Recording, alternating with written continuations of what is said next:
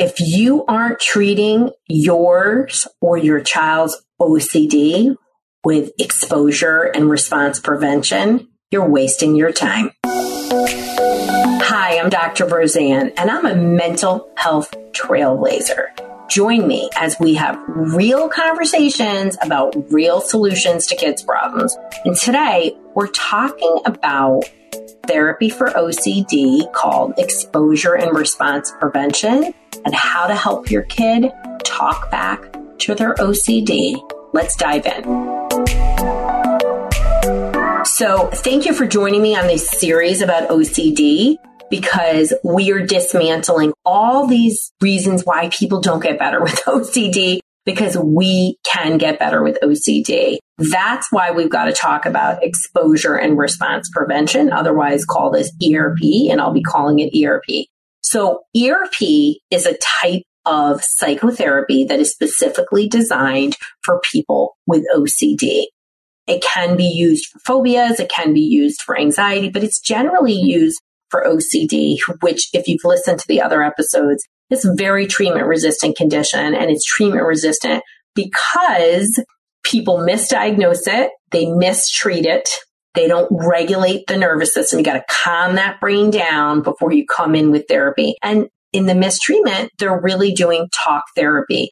And the whole thing about OCD and why it's so sticky in not a good way is that, and I said sticky, but I should say stinky, right? Because it sucks. OCD sucks. It really hijacks the brain. It hijacks families. And it's so irrational. You can't deal with irrational. So many of my families come into me and they're like, oh my gosh, this OCD is ruling the family and the kid's 7. Because that's OCD. It's a tyrant. It doesn't care about you. You're just so irrational. You can't get in there with rational thought. That's why talk therapy is literally a waste of time.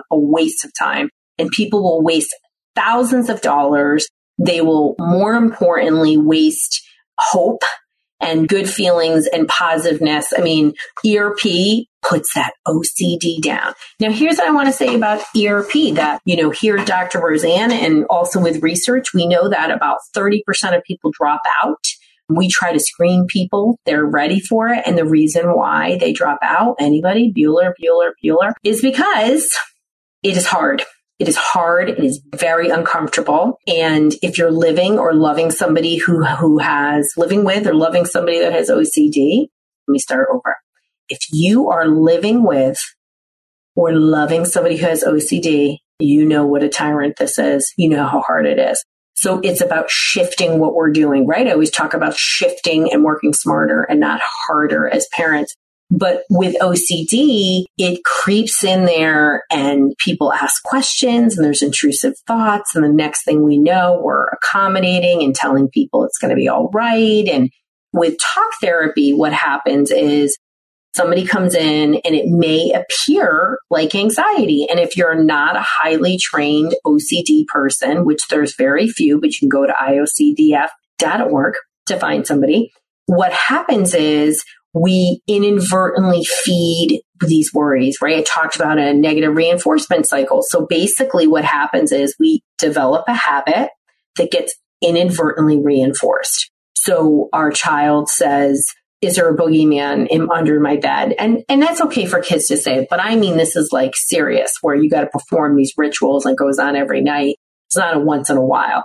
So I always like to clarify that. Okay. If it's once in a while, your kid doesn't have OCD. If it's a lot and you're really stuck in a pattern with them, we got ourselves a problem here. We got ourselves a situation now. So when your child says, is there a monster under my bed? And you're like, no, there's not. We reinforce it. Where if you were to say, I don't know, how are you going to manage that? And your kid might say, well, check, I'll do this. Okay, well, was there one last night? Nope. Why don't we not check it and go to sleep? Okay. Will you stay in the room? No, I'm not going to stay in the room because you did fine last night. Did you do fine last night? Yes, I did fine last night. So exposure and response prevention, what it does is it's really teaching you to stretch and get those safe exposures. When you do it with a therapist, they are being very strategic. They're not going to start with the monster.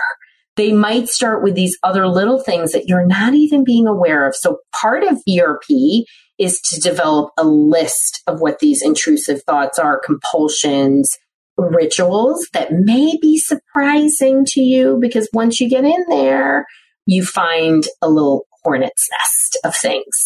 And so that's part of the process. Really, a good intake is part of the process to really understand where this is showing up. But throughout the therapeutic process, we're really looking for a list of triggers. What are things that activate us?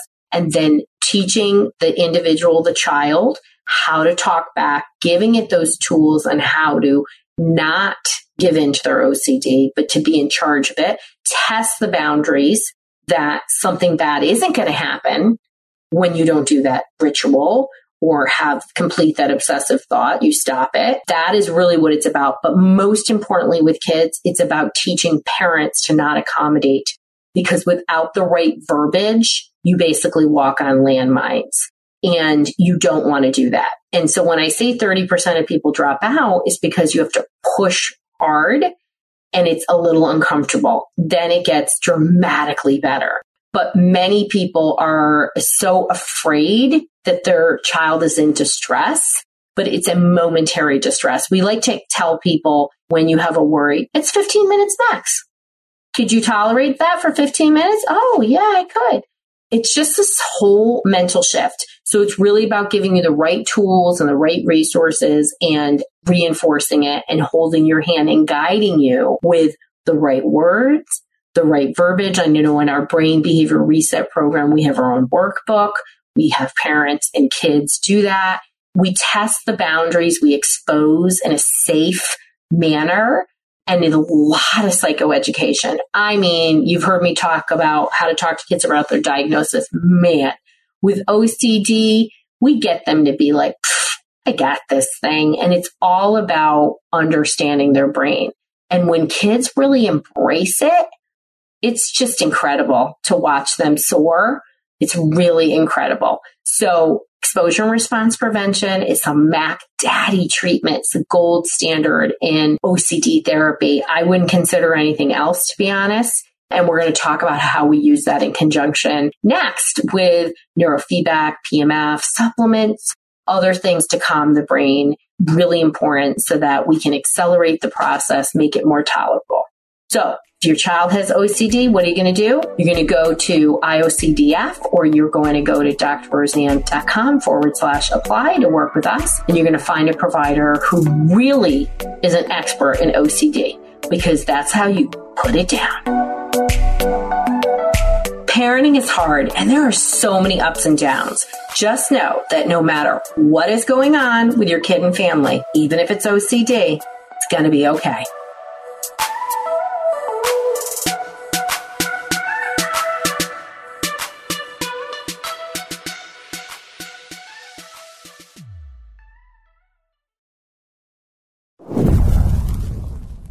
You need the right solution to help your child be successful at home, school, and life. And that's why I've created the Solution Matcher. Go to drroseanne.com/help, DRROSEANN /help to get the right solution for where you're at.